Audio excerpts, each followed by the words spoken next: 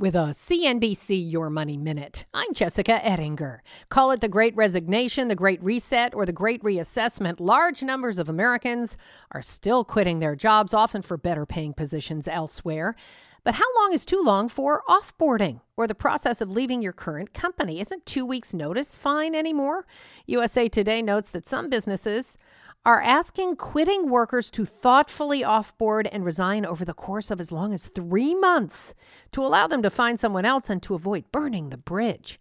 Some workers are feeling trapped and manipulated. There are companies that just escort you out the day you resign, but pay you for the 2 weeks, afraid of having a disgruntled future ex-worker around, encouraging others to leave.